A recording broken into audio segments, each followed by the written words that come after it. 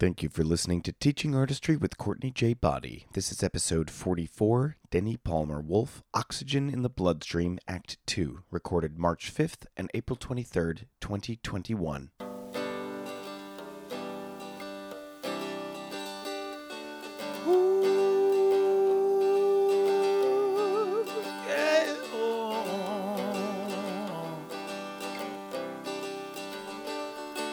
So damn tired of waiting on a perfect A plus B. The one-size-fits-all prudent kids all screaming about irrevocability. Let's burn some bridges, earn some stitches, and fight our own way free. 'Cause the rules don't lie, but they don't apply to people like you and me. Let's start it up now. Let's start it up now. Let's start it up now. Let's start it up now. Now they say it's all decided, all divided, all laid out. And the pushcart man with a three-part plan can't understand what you're shouting about. But when the paths they plow, the lives allowed are the only roads you can see. Just remember walls were built to fall for people like you and me. Let's start it up now. Let's start it up now. Let's start it up now. Let's start it up now. Hey, TA Podians. Welcome to Teaching Artistry Podcast. This podcast is researched, recorded, and produced on the unceded lands, water, and air, stewarded by the Canarsie and Munsee Lenape peoples in what is currently called Brooklyn, New York. Thanks for listening, and thanks for being a part of our global community.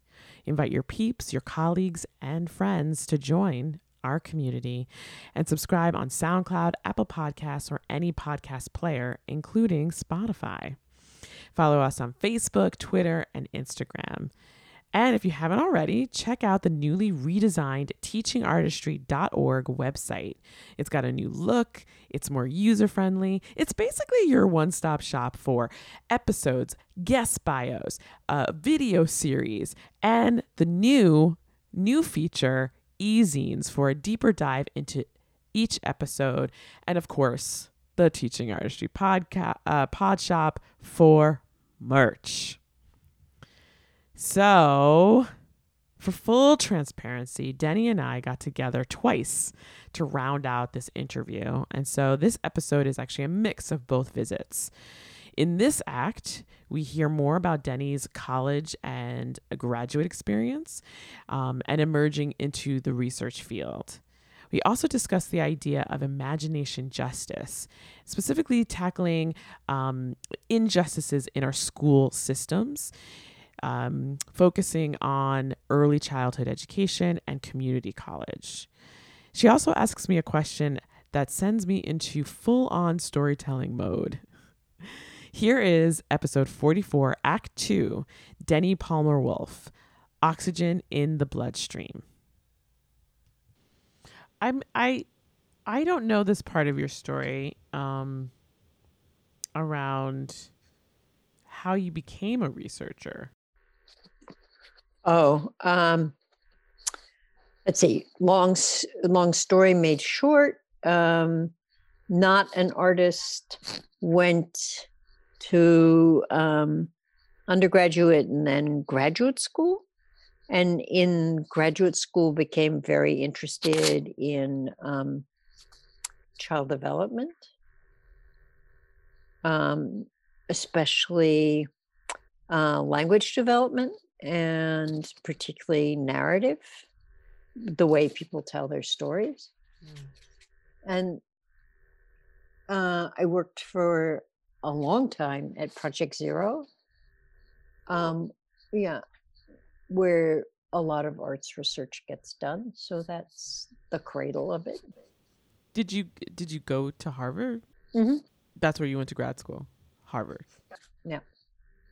So the untold part of my story is, as an undergrad, I got married, and they wouldn't let married students be on campus. I mean, you couldn't be married and be on campus. Yeah. And so I dropped out. So I have no college degree. Yeah. So Swarthmore, small liberal. Anyway. Yeah. So I dropped out. So I have no college degree. So, but wait, I don't understand. How did you get into grad school then?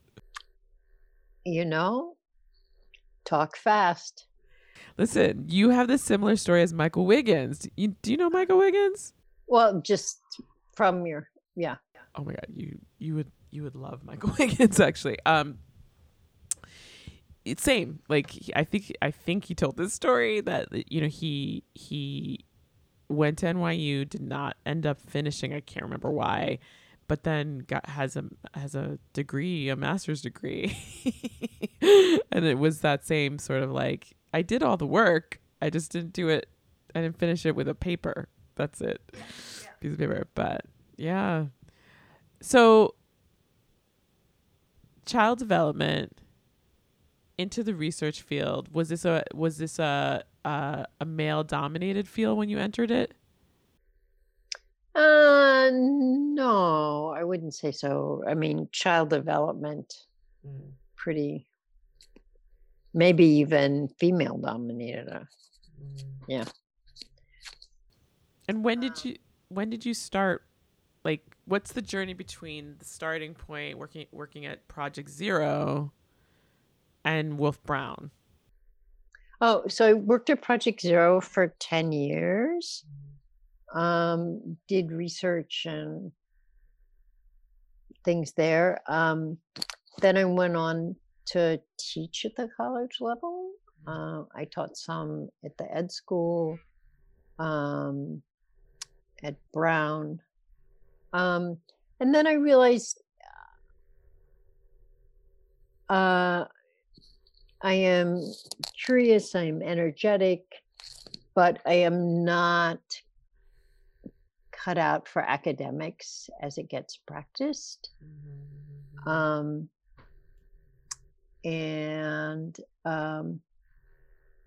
That the distance between academic life, research life, and real life can be pretty big.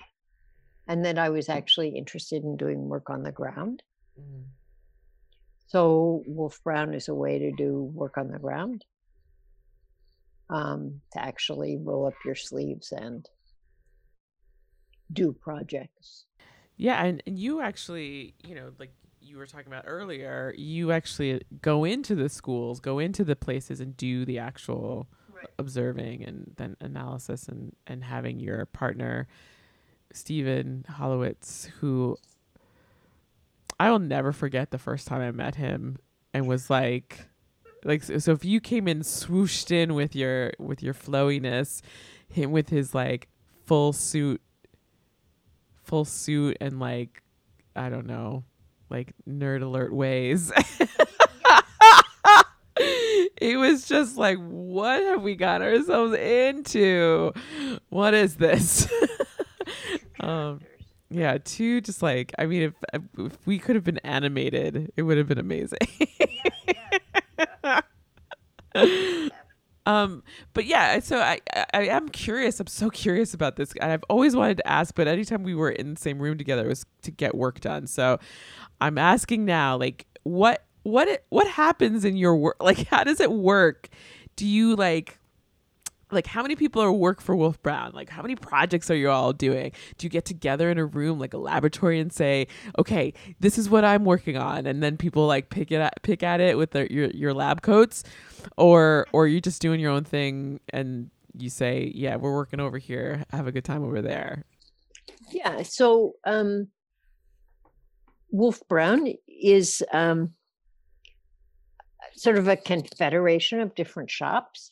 So you also know like Alan Brown's work and his colleagues who do market research and those kinds of things. So that's one arm of it. There's another arm of it that does strategic planning, organizational plans, succession plans, that kind of thing. And then there's the portion of Wolf Brown that Stephen and I represent, which is really about, we like to say it's about amplifying opportunity. So it's about who in the world gets to have an imagination. So it's really research tied to concerns about equity. Who gets arts education? Who gets to get into a youth orchestra, etc. So there is a team of us, currently 4 of us. So Stephen, myself, Kathleen Hill, and Henry Clapp, who all work intensively on that set of issues. And the work comes in 2 major ways. One is that people come to us like you did and say, we're looking for somebody, show up,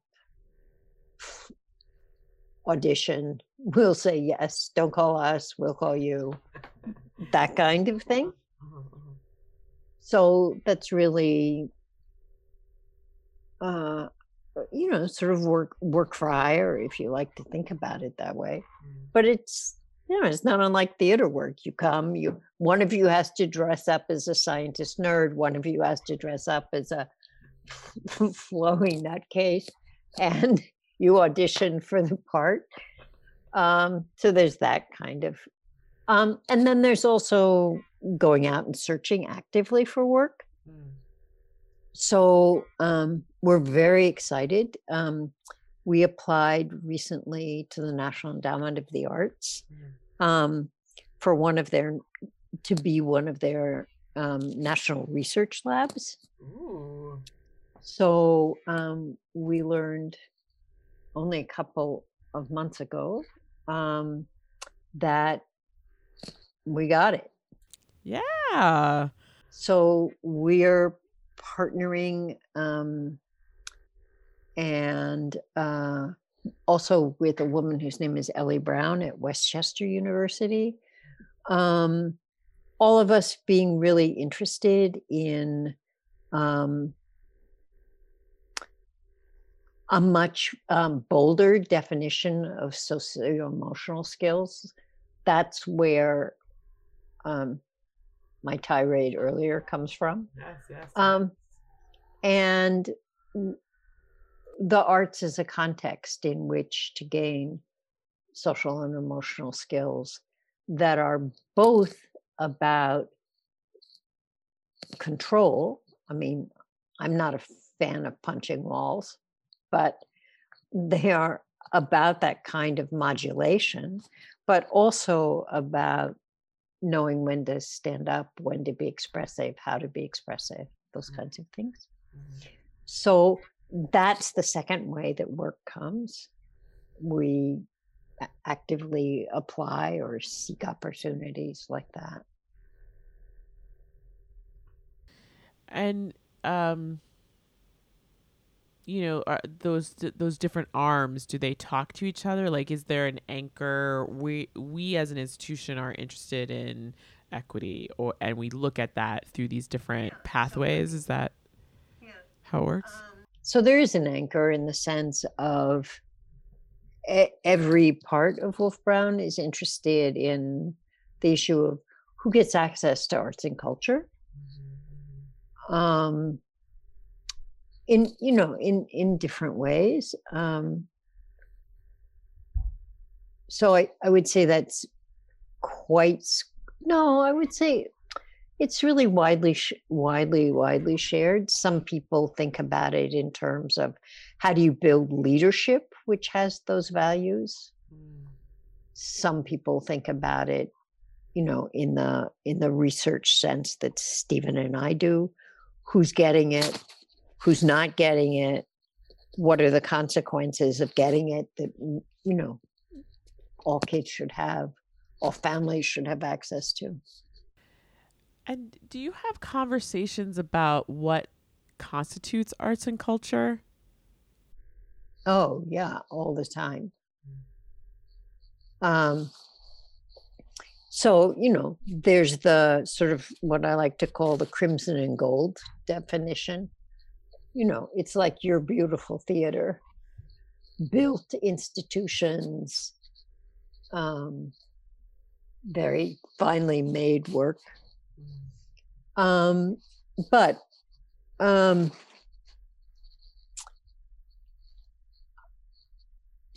I would say Stephen and I in particular have a real commitment to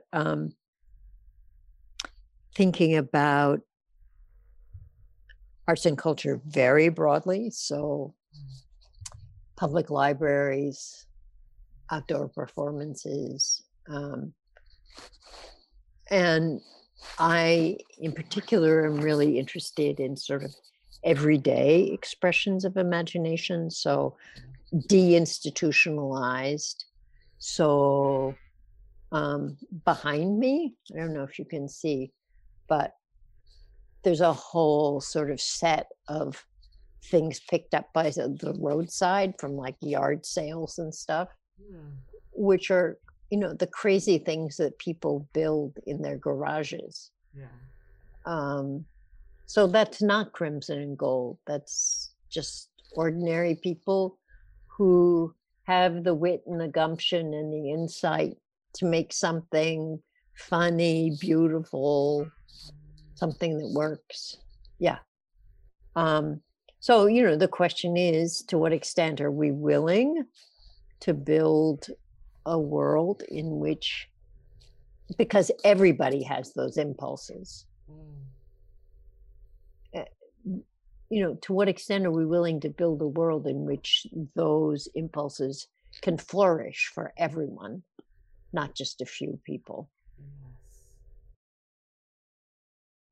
Yeah, I mean, walking down your street, you see people who invent things, right? So the sorts of sculptures that people build in order to save their parking space in the snow, right? I mean, or they're like the gardens. There's a gentleman on my block. My block has a mixture of large buildings and houses or homes, and there's a gentleman in a row of townhouses that he takes very like beautiful, painstaking care of the garden in the front yard, and he's growing mint and basil and happily shares it with those of us who walk by, or at least pre-pandemic he did.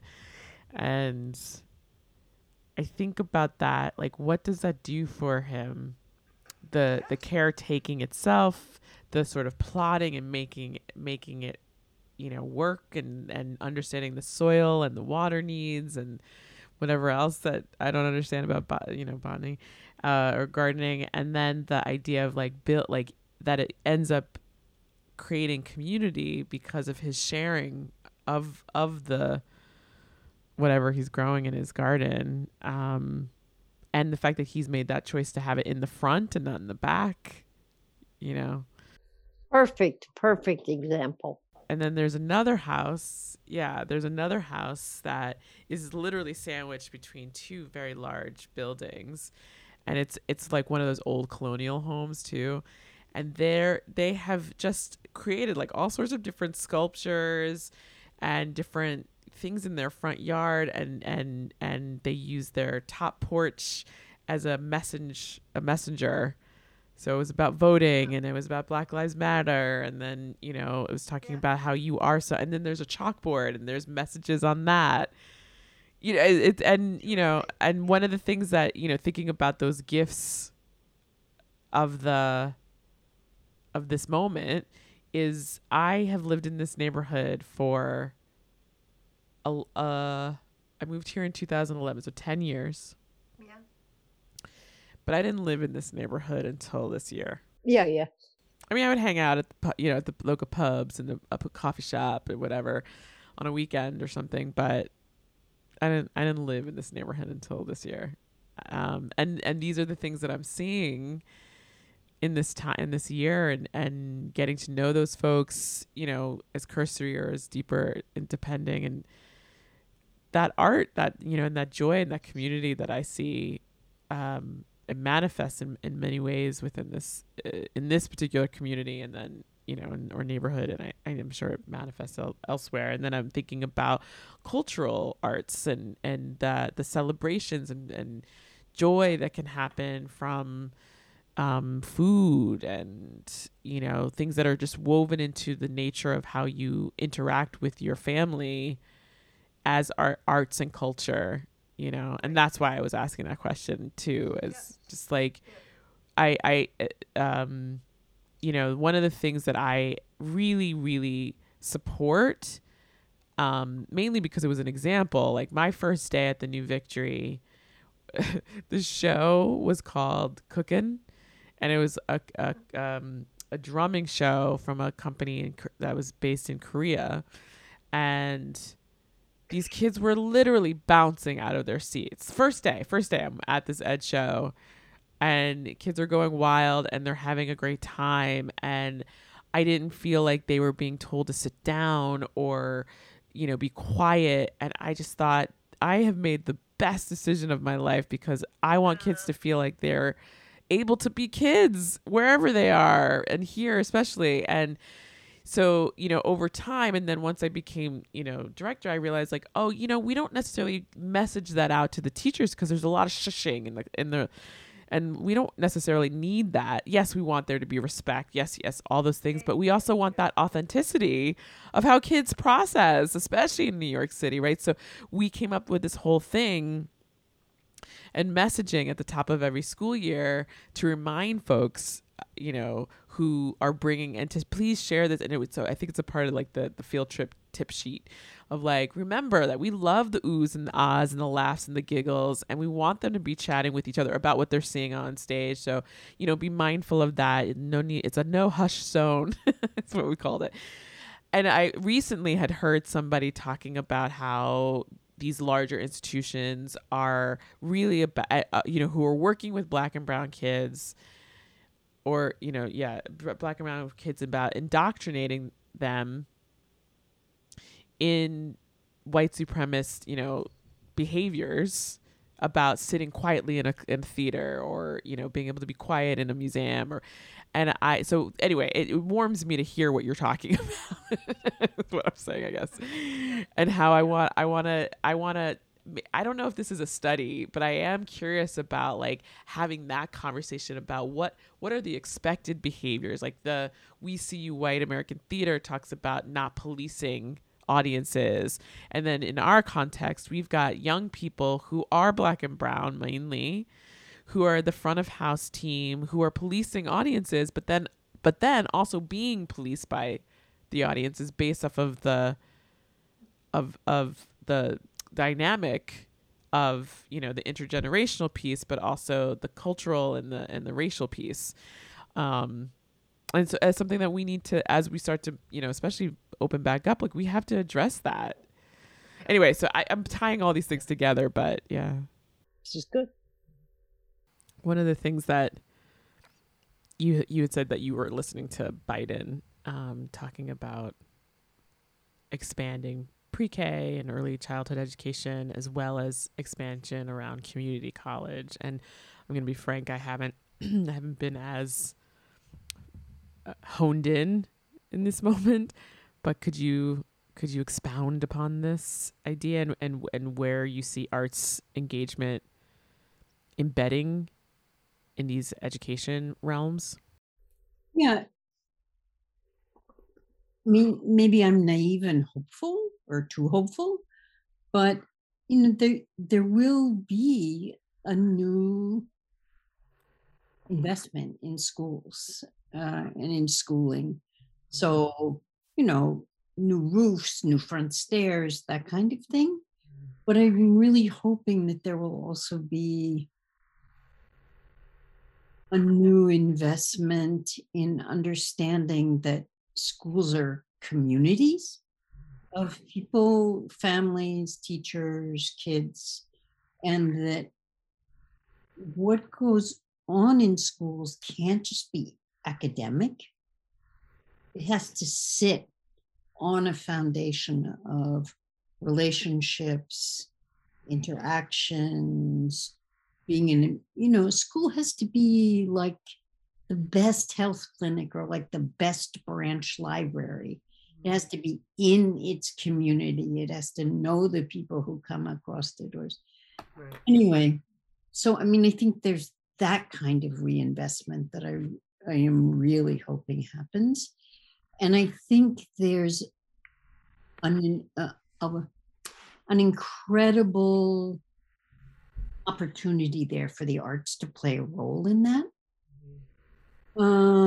They often, not always, they're crappy art, make visible kids, first of all, their joy, their delight, their energy, and to build schools back into places where movement, singing, even running around is okay and not something you get, sent to the front office for. But very often there are occasions when families can be very proud of their kids. And they are, it's not just when you're the star of the show, but, when you're one of 40 kids in a chorus singing a song, or you're part of a dance line, or any of those things. And we know that those are the kinds of events that bring parents to school much more than back to math night. So really seizing this opportunity when people might understand the role of social and emotional learning and anchoring it with the arts, or using the arts to help anchor it, and to establish much more appreciative relationships between families, kids, and school. So I hope that reinvestment happens, but also I hope that we get back a notion of, say, preschool, which is about playing and about being active and about being able to be with other people effectively, and that's what preschool is about. And, there's an amazing role for the arts. I mean, whether it's, block building or tag or singing in a group, but there's a very powerful role for the arts to play there. And then at the other end of the spectrum, let's imagine that community college gets to be free and open. But I mean, imagine if the part of community college, young people really had an opportunity to be an adult in the world on their own, but part of their education was about going out in the community and seeing things, whether it's historic places or plays, or going on Sunday morning to to a fantastic congregation where there's a choir. But that part of what they learned and part of what they did in community college wasn't only sort of trade school, but it was like how to be an active and engaged adult in your community, which might include things like using the cultural resources, knowing the public transportation system, understanding how to vote, understanding how not to be kept from voting. Imagine that we used those 2 years post high school for young people in those ways. And I think that those are both the really early and the young adulthood are places where if we got in there and did good work, we could be looking at both a much better foundation for early learning, but a much more actively engaged adult population. So that's why I care about it. I mean, I think it's important to care about, without a doubt. I just wanted to understand the connection, and understanding that spectrum is important. In New York City, there is a universal pre-K, and the goal is to expand the program from for 4-year-olds. I think the seats are somewhere between 70 to 75,000 for 4-year-olds, and currently for 3-year-olds, that preschool age,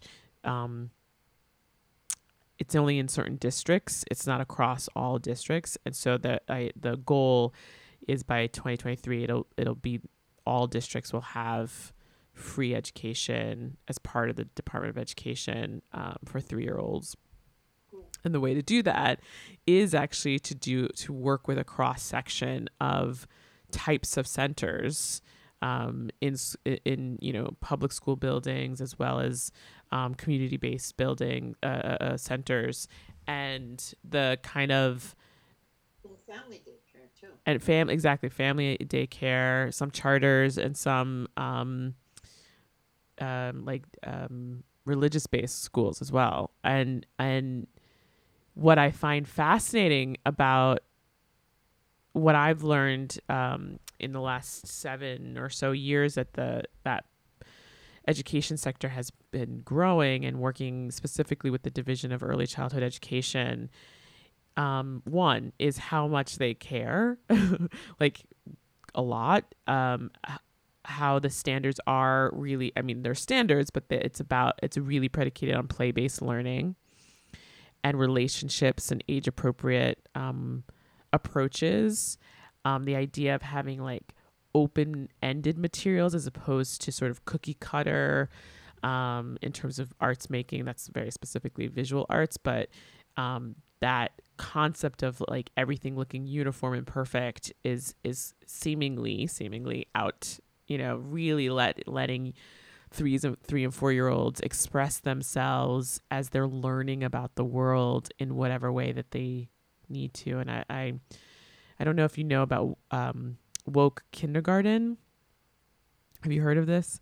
So there's a person named Key, who runs woke kindergarten, and is really an abolitionist in the most amazing way. And so I just like clicked into their Twitter, where they're on Insta.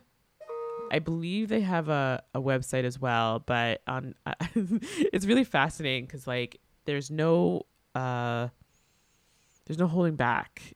So 3s, 4s, 5, 6, 7-year-olds shouldn't be, obviously centered, but also the world is definitely happening around them, and to try and like pretend like it's not doesn't quite make sense. So I'm looking at a couple of images on their Twitter. First is liberation is the goal, and it's got this like beautiful little one dressed as some sort of superhero. Abolition is the journey. And then another image is, the vision, a global abolitionist early learning community, creative expanse, and consultancy supporting children, families, educators, and organizations in their commitment to abolitionist early education and pro-Black, queer, and trans liberation. So when you talk about the arts, like to me, it's like we all have to be really leaning towards the abolitionist model, and it's not even a model. It's like the goal, liberation. And when you then talk about the other side of the spectrum of community school, and really like how are we supporting young people who are entering into the world to be engaged in that world, and actually, give space to say this world is yours. And the arts absolutely can be and should be a part of that. But then you also talked about like that freedom of expression. So I'm going to this other image on that site that says the problem. The problem is the prison industrial complex manifests in early childhood in a variety of ways, and anti-racist teaching and reform just isn't disruptive enough, right? And then there's this image of school and a prison, and I have to make it bigger because I can't read it, but it's so on the school, like it's literally like a bullet pointed. Okay, so first there's currently an authoritarian structure, so we need to change that. There's a dress code. These are things that happen in both spaces. So we're literally preparing 4-year-olds for something that could potentially and does happen, right? The idea of negative reinforcement, or walking in lines, being quiet, not having input on decision making, being forced upon, set times for walking or eating or napping or whatever the things are. And it just like that when you put it in that frame, because you hear pipeline, you hear that, but what does it actually mean? And for them to like break it down, well, and make it so visual and so and the idea of like punishment, confinement, and dehumanization. So if we are thinking about that spectrum, because at any time on that spectrum, a young person could, be seen gone from cute to a threat in some way.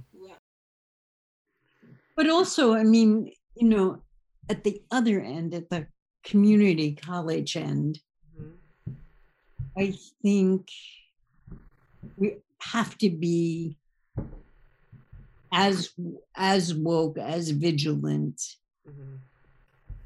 because it shouldn't, if this opportunity opens up, it shouldn't just be trade school. It shouldn't just be training young people to be the good doobie at IBM or Starbucks or whatever else. I mean, it really has to be, how to think about voting, how to resist if you're told you can't vote. It has to be asking questions in a public meeting. It really has to be about engaging in the world. But I hear what you're saying, and I'm actually here for it. I really like it, but I'm curious about who is going to get trained to change the way that system is set up currently, right? So if the idea is about there's a statistic already that like 1 in 3 community college students graduates. Right. So how are we working towards changing or dismantling that? This is one way. I like this, that there's a variety of ways to enter into a learning process. But it makes me think about the people who impart that. Like, who is that? Yeah, but also you have to raise high school students who are bold and strong and talk back and ask questions and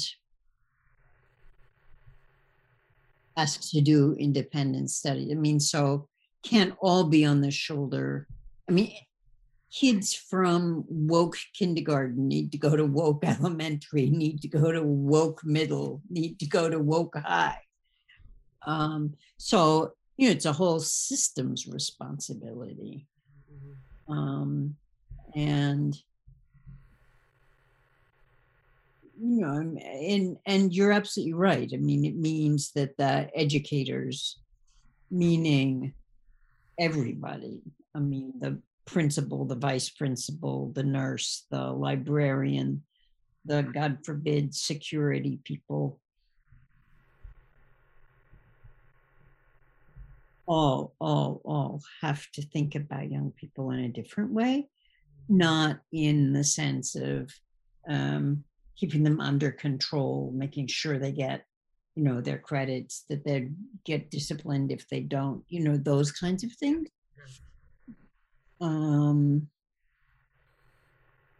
I was listening to an interview with a young woman the other day who chose not to go to college. Wasn't for her. She was working as a barista. Did not love it. Anyway, she started to do some like temp work at a tech company. Anyway, to make a very long story short, she realized that while she didn't have the piece of paper, she had the curiosity about what was going on there. And she began teaching herself coding on the web, and got enough to start asking questions at the place where she was, answering the phones. And, her point was what she needed was the energy and the curiosity, and she could do a lot of learning on her own, but she needed that conviction. So that, it seems to me, that's what community college has to be about, honoring that kind of energy and curiosity in young people, and in having not a narrow sort of job piece of paper point of view, but this is an experience which is really like a hallway to adulthood. It's not it's not piece of paper-ish. And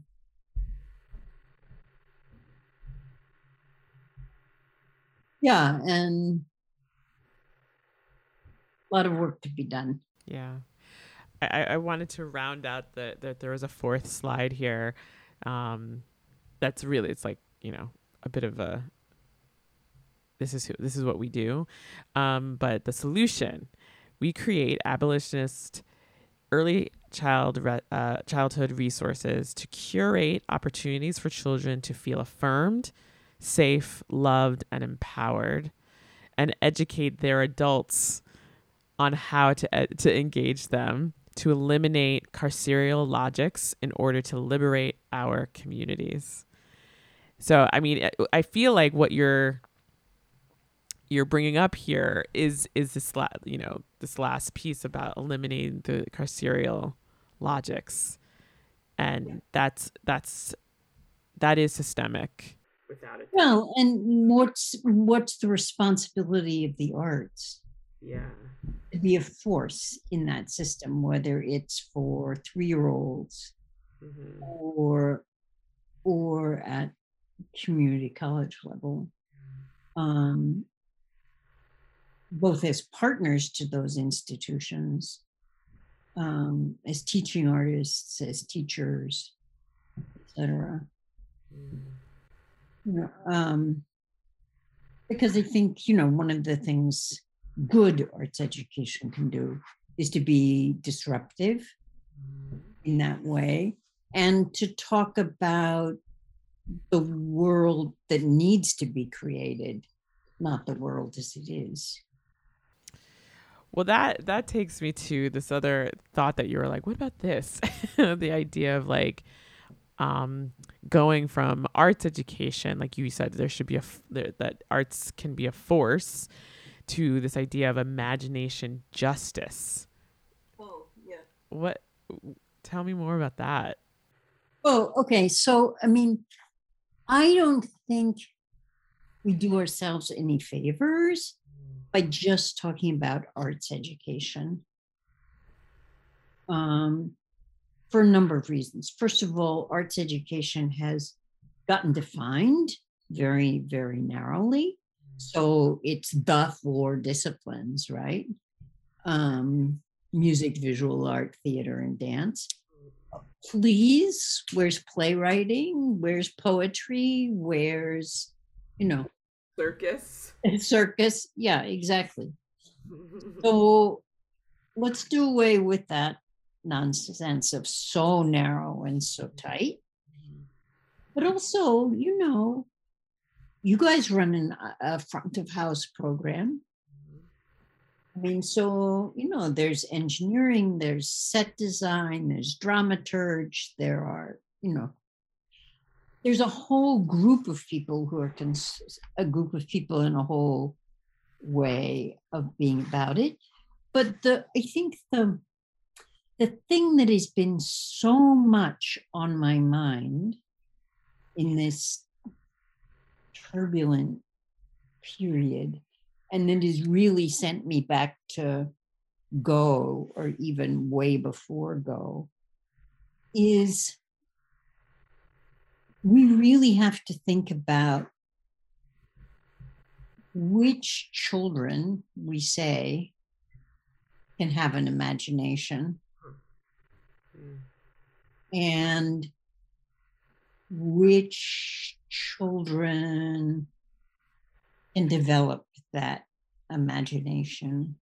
Because if you look at either of those questions, you can see that structurally we put in place so many practices that say you yes, you no.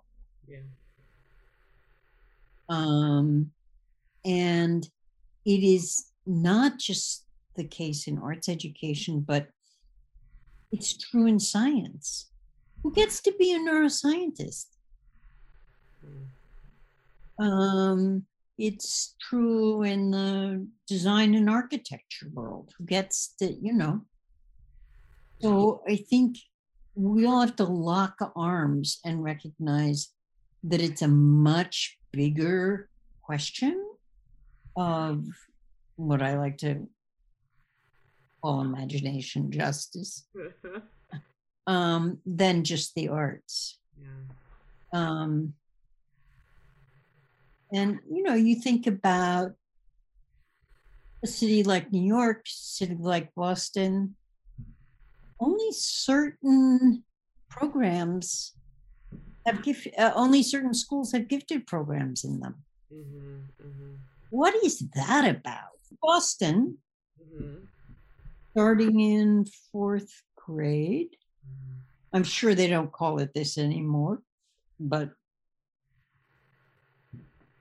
some schools have what they call advanced work classes, which means sort of accelerated. And it's true in New York, you have to test to get into the gifted and talented. So at 4 years of age, some kids are getting tutored, take the gifted test, so they get into a gifted kindergarten, and they're on their way to Stuyvesant. So what did we learn today? 8 Black students in the entering class at Stuyvesant. That began way, way, way before the test for high school. And, we really have to look at and change the practices. What's wild when I read those statistics, like I remember a couple, I think it was last year or the year before, where they were wanting to change it and change the test and change the admission system, and everybody was up in arms and nothing really changed. And then there was this other conversation about basically pitting, all the different kids of color against each other, as opposed to looking at the system of like, who are the people who are making selections for these kids? What are the opportunities for everybody to be able to, apply for being in one of these quote unquote, specialized high schools. And yeah, I have a cousin whose child is in Stuyvesant and likely, one of those 9 that was admitted, I don't know, however many years ago. And and hopefully is thrive. I mean, I want him to thrive. I want that for all kids. And I remember when my cousin told me this, and I immediately went to like, what was that like? Like, what did you do to make sure your child could have that access? And I also know like how loving, there's a lot of things I know about that family, but at the same time, like, what must it be like to actually attend that school when you hear something, because sometimes you hear from the students about what it's like to be there and how othered they are, or how they're made to feel like they didn't actually work as hard as somebody else to get there. And that's just not okay at all.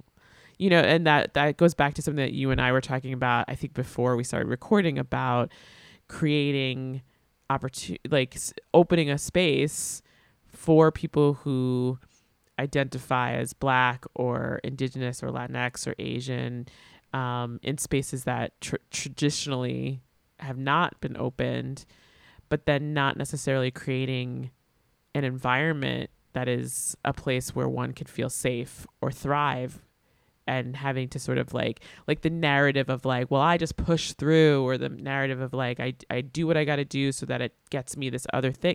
Like that, again, going back to, just thinking through how are we creating an abolitionist world and not, lowering all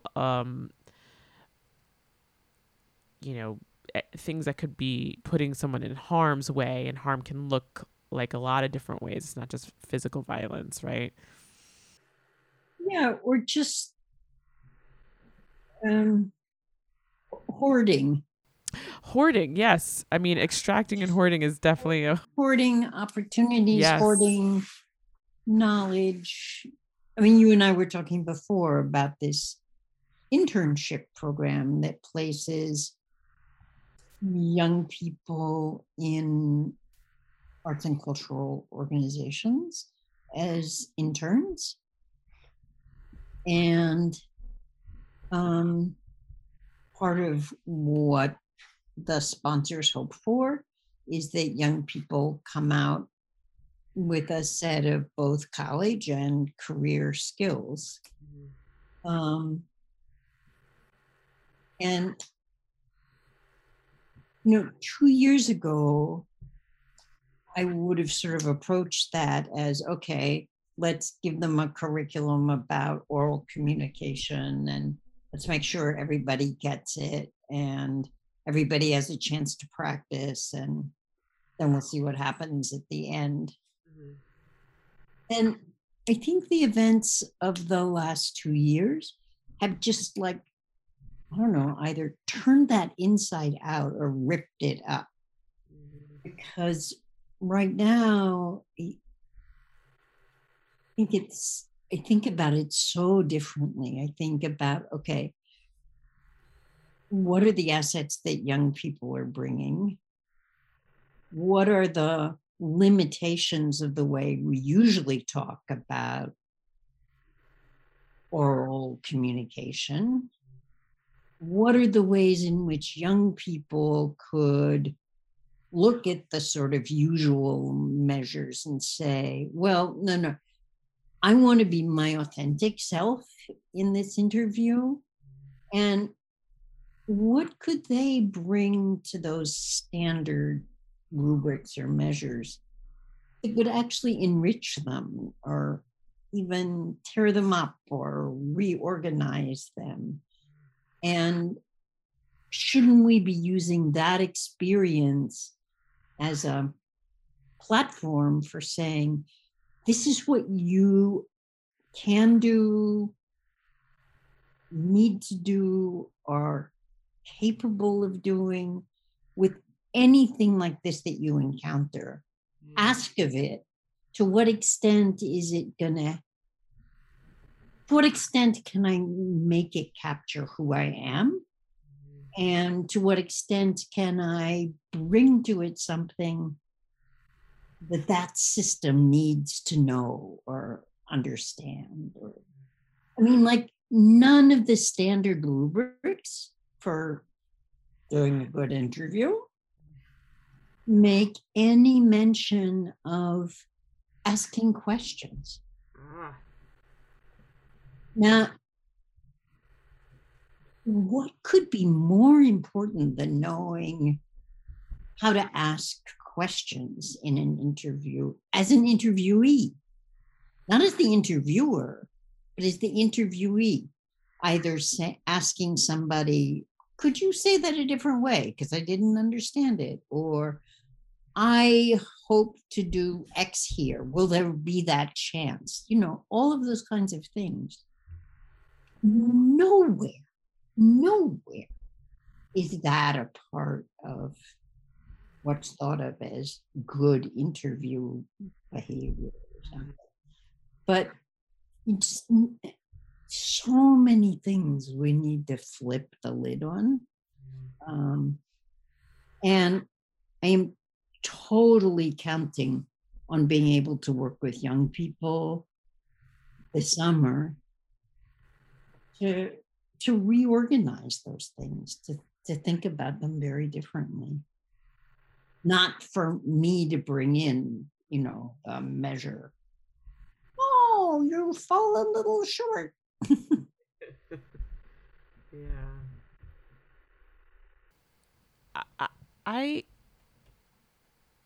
find that fascinating. Like, I'm not in the sort of youth and engagement, like the creative youth engagement field as much. And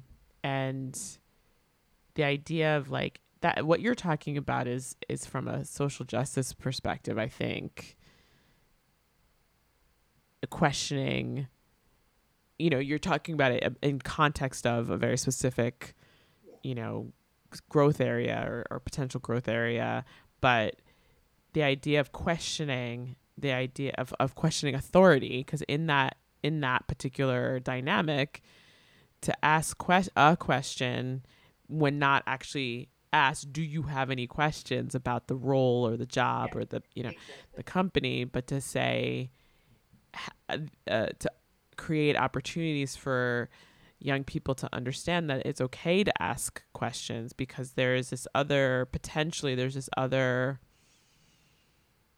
norm in society that tells you you're supposed to already know everything, even if you've never been given the experience or given the opportunity to learn. You're already supposed to. So the idea of asking some sort of question, like the way you sort of framed it, like there's a social component that also has to come with that, about how it's okay to ask questions, period. and how to approach it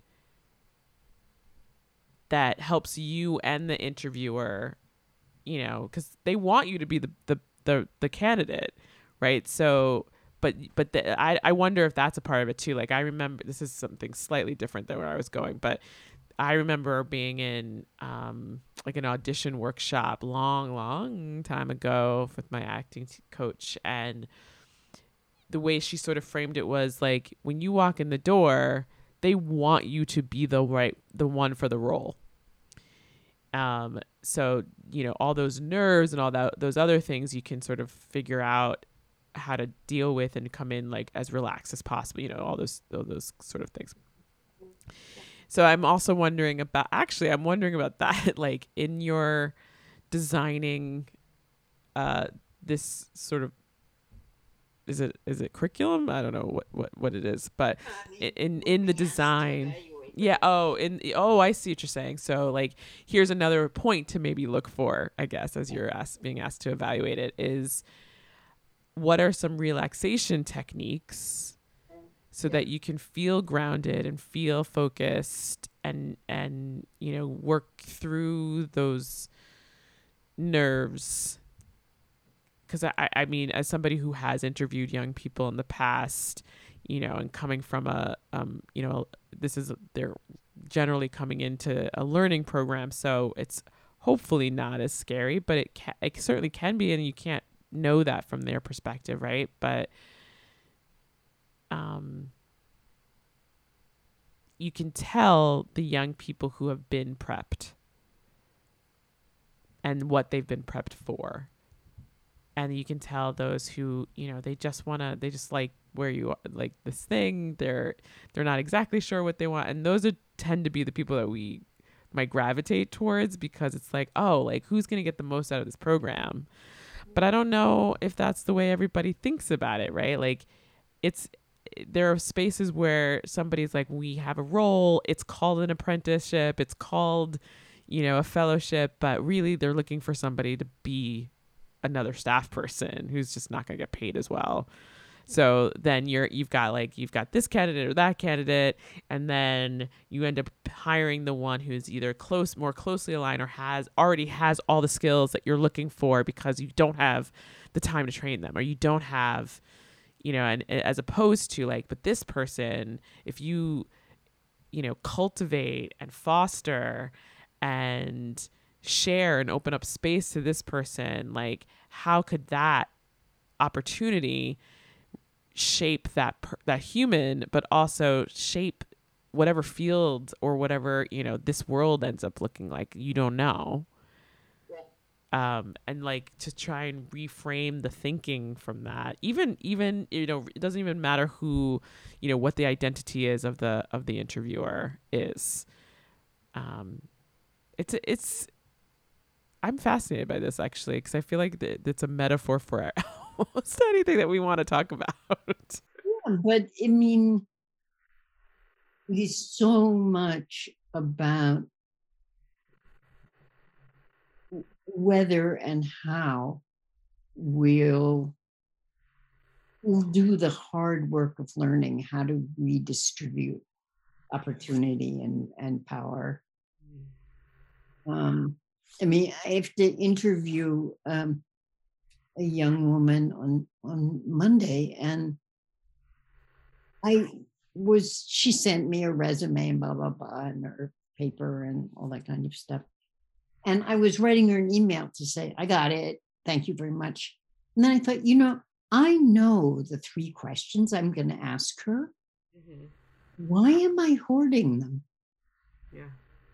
Why don't I say, when we meet on Monday, here are the 3 questions that I'd love to talk to you about?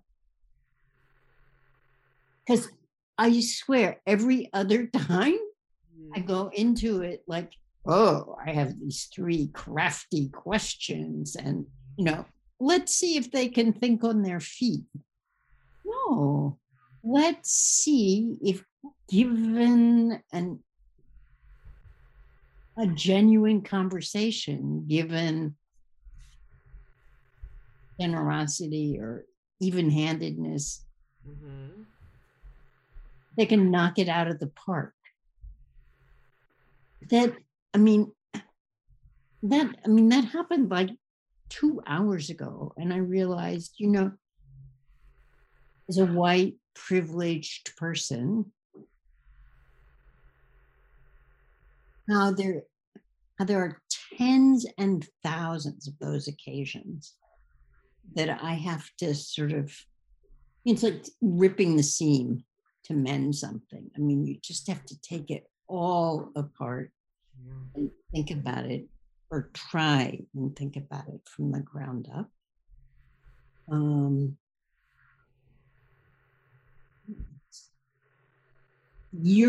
my part, it's years and years and years of holding all the cards.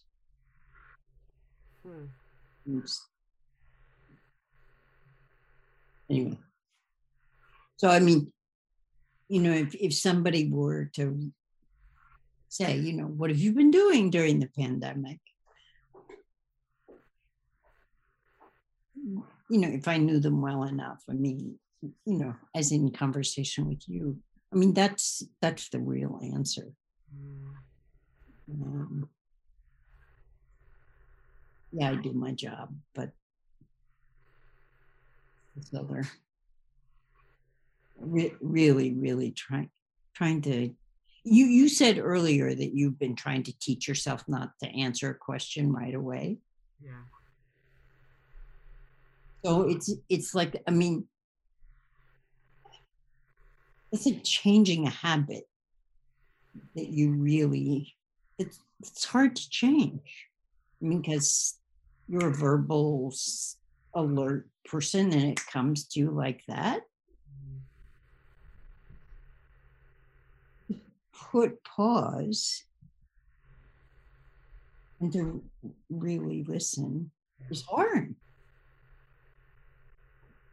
Yeah, I hope as things come back,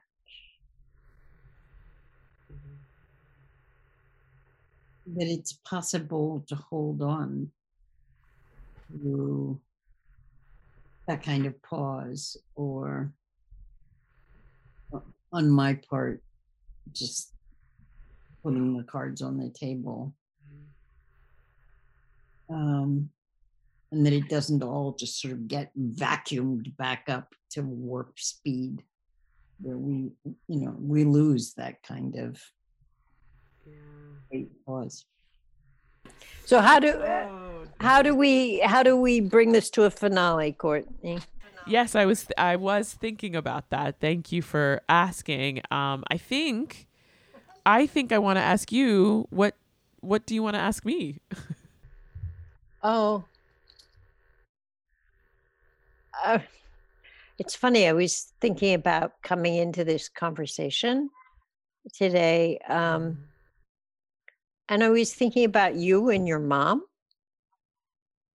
and also her choir. Yeah. Oh, you wanted to hear the story? Yeah. Because when she passed, you suggested that people make donations to the choir. So I was just curious about that. Yeah, I know it hasn't been that long, but I forgot about that. When I was growing up, music was always playing in our house. And my dad sang in our local church. Like, I don't remember him not singing. And they would sing together. And in fact, that's how they met. My dad, so I'm going to talk about my mom from my dad's perspective for a second, because the story goes, my dad had moved to Chicago for the summer. He was in college, and his father lived in Chicago, and he was going to school in Mobile, Alabama. And to get to know his father better, he would go up to Chicago and spend the summers, and he had an internship somewhere. I want to say Nielsen, but I know he worked at Nielsen. I just can't remember if he had an internship there, but he had an internship and he was working at this company, and this one of his coworkers invited him to this church sing along or whatever, like a jamboree situation. My dad was religious. He was very excited. He also, I think, might have had a crush on this woman. And so he was like, "Oh, I have a guitar." And my dad had taught himself how to play the guitar. So he showed up early. He was very excited and was a little nervous. But then, sort of looking at the door, he was waiting for his coworker to show up, but he was trying his best to, be cool. And she finally shows up, and she's got some other folks with her, other women with her. And he then wants to sort of impress. And so he starts, they're singing, that's happening. I don't know what the songs are, but he starts playing, and he had a very beautiful voice.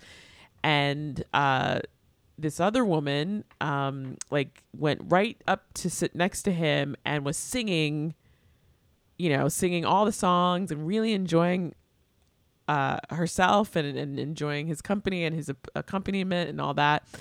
And the coworker was sort of surprised by this behavior. That was her friend. That person normally is quite shy, and she was just like right there, just in it. So there must have been something about the music. So I don't know if you could tell, but the woman who sat down next to my dad was my mom, and the coworker was my aunt. Yeah. Yeah. And according to my dad, she was like this beautiful angel who sat down next to her and had a beautiful angelic voice, and they just hit it off. And I think he must have asked her out, and they went out, and it turned out there was a very big age difference. And my mom was sort of like, this is just a kid. I don't know what's going on. I just was having a fun time singing. Yeah. And so he was a very good letter writer. So he went back to college and he wrote her letters for the next year and came back at Christmas, I think, or, and he would take a train. Like he told me, I didn't take a plane until I was married, until after I was married. So he must have taken a train or a bus to get to and fro. And, so they dated for a little bit. And then, right when he graduated college, he asked her to marry him, and she said yes. And since then, there's a picture. I have a picture over here of me on my mom's lap, my sister, and my dad playing a guitar. So singing, as I said, was just always a part of our lives. And so fast forward to my mom moved into the city at a certain point when I was about 12. The story goes that her job, after she had gotten her master's in library science, she had a year where she worked as a school librarian and working in the school sector, even though while she was in grad school, she worked as the AV lady at a middle school. She realized as a librarian, like the school sector is not my jam. So she ended up getting a job working at a, what do you call it? Like a travel magazine as their like go-to like support for the reporters. And so she worked there for a long time. And at a certain point, the office moved from Manhattan into Secaucus, New Jersey. And so she was commuting from Long Island to New Jersey every day for about a year. And it was very challenging. And meanwhile, long story short, in the like, this isn't really my story to tell, but their marriage wasn't doing great. And so they made the decision to split, but that the conversation was, this is going to be a commuter marriage. Your mom's going to live in Manhattan closer to her job and come home on the weekends. So we lived that life for pretty much until I graduated college, actually. And in that time, I don't know exactly how she got hooked up, but she started taking singing classes. That singing I think the music teacher was connected with a choir. That there was a group of them who then joined the choir plus the class. So she had built a very beautiful community of these people who loved to sing, and they would sing in these like amazing, like huge, epic concerts. And then they would also like some of the images that I have is like they would also go to these senior centers at the holidays and sing and they would have class. And so at a certain point, I joined the singing class because it was a great way for me to hang out with my mom. So singing was always just a thing for her and her family and his family, and music is what brings people together. Yeah. So when we were young, thank you. And yeah, I wouldn't necessarily, I'm not trained as a singer, but I love to sing. I would not call myself a singer, but I remember, I just remember they were such a throwback people. They were so like of a time. Too. Like they never felt contemporary to me, if that makes any sense. Like I feel like they even now, like I look at them and I'm like, the way that my mom dressed, like it just never felt like it was of the now. It always felt like it sort of stopped at a certain point, and that was her style for the rest of her life. Same thing with him, although he started wearing a hat after he retired, but that was kind of it. Like still, like he had the same pair of jeans that he had since like 1982. It was just like, anyway. Is your sister older or younger? Yeah, she's 4 years older. So she was born in Chicago, and then when they moved to Long Island, it was before I was born. And so she was, I think, 1. He got a job. He was supposed to be a business, like, science person.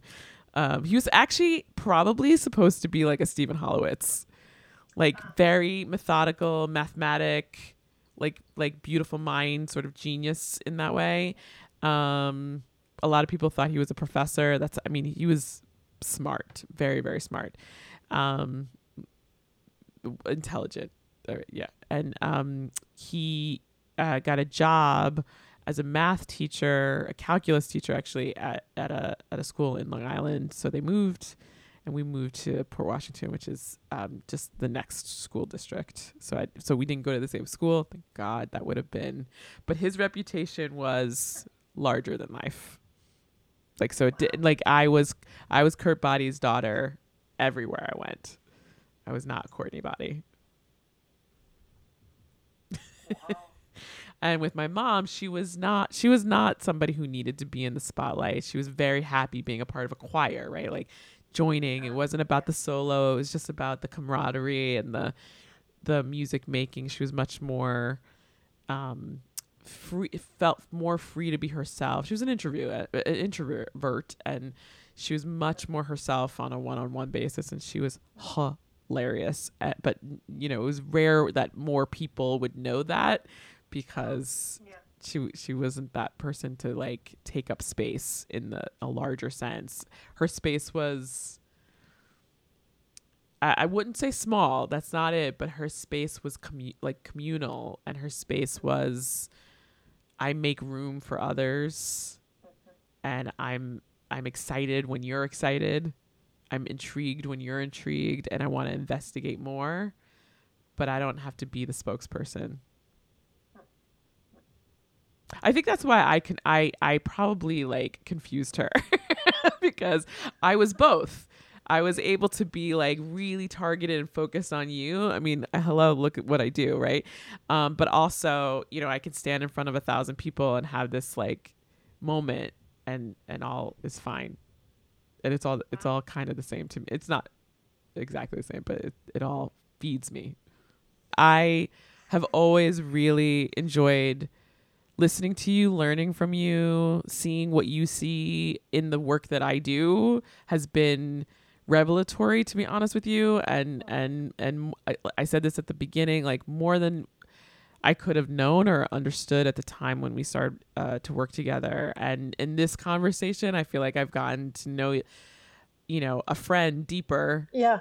In a way that I didn't realize that, we could have had this conversation a while ago, but it's very special and meaningful to have it in this moment. And yeah, absolutely. Let's talk more. Yeah. All right. Thank you. Absolutely, Denny. Thank you. And I look forward to more conversation. Okay. Soon. Yeah. Take care. Huh? Take care. Yes. Bye. Bye. Thank you for listening to episode 44, Act 2 of Teaching Artistry with Courtney J. Body, Denny Palmer Wolf, Oxygen in the Bloodstream. Join us next time for a conversation with Kemi Josephs. This podcast is edited and produced by Ben Weber. Christopher Totten is the director of creative content. Jonna Waldman wrote and performed the theme song. Tim Palin designed the logo.